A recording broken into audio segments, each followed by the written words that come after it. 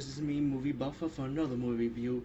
And I'm going to be reviewing my double bill, which is two reviews in one. One movie called Never Cry Werewolf, and another one's called Mexican Werewolf in Texas. Yes, serious, Mexican Werewolf in Texas. And let me just show you something I'm excited about. I just got this in the mail yesterday. Ginger Snaps Trilogy.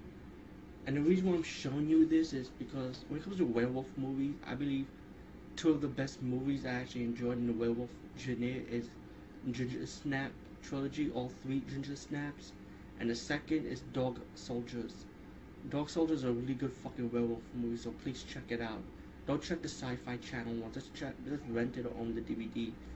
I was gonna buy the DVD, but then I heard there's a Blu-ray edition and a special edition coming out this year in 2009, but the special features are unknown right now, so I'm looking forward for this year.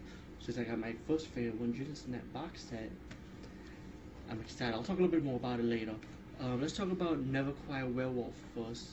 Never Cry Werewolf is not really all that. Like, it has blood, it has your gore, but it's not like major added, not too much of it. It's more like a campy, independent movie. Like, you can just tell how the setting is set, and the acting was pretty good. It was entertaining mostly. You know, they have a lot of comedy in it, a lot of sense of humor part of it. And not only that, Kevin Sorbo is in it, who plays Hercules on the TV series. His sense of humor just shines on it, so it's really funny. It's a good movie. It's about a werewolf trying to mate with a girl that he likes, you know, that he's trying to get with, you know, like they're supposed to be destined. But the werewolf special effects in Never Cry Werewolf is pretty average.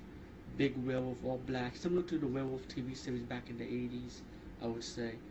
And the second movie I want to review also is called Mexican Werewolf in Texas. Now this is totally fucking independent, like really independent. You can just tell right off the back. Never Cry Werewolf have a little bit more better camera setting, but this is so independent, you know. And you have these young kids. They ended up becoming like a Scooby-Doo mystery movie, but it's a lot of sense of humor. The actress I like in this movie, her character is called Jill, and Jill is just funny, man. Her sense of humor in that movie also shines, just like similar to Kevin Sorbo's one in Never Cry Werewolf. And it's just a werewolf. We don't hardly see what the werewolf looked like until it gets to the end, but you see portraits of the werewolf here and there.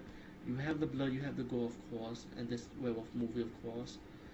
But it's not, like I said from the last clip I just reviewed, it's not really all that also. Not like Howling Part 1 or 2 or 3 or 4, for example. 5 and 6 don't really get me started with 5 and 6. I think it's 7 and 8, I'm not sure. There's so many in the Howling series.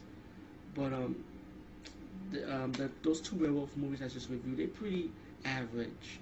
It's good for a rent, or good for just for you entertain yourself for Saturday night, you know. It's just average, not bad, average. So just check them out. And as for the Ginger Snap, this is what I'm excited about. This is a werewolf movie that's worth your time and effort. And it's the trilogies, all three Ginger Snap, 1, 2, and 3, and it contains all the special features. And I think, yeah, part 1 is also the special edition one with the deleted scenes, you know. So this is a must-own. And Dog Soldier, that's another werewolf movie that's a must-own. So those are the two best werewolf movies you gotta get. So peace, goodbye, and I'll be back for another video.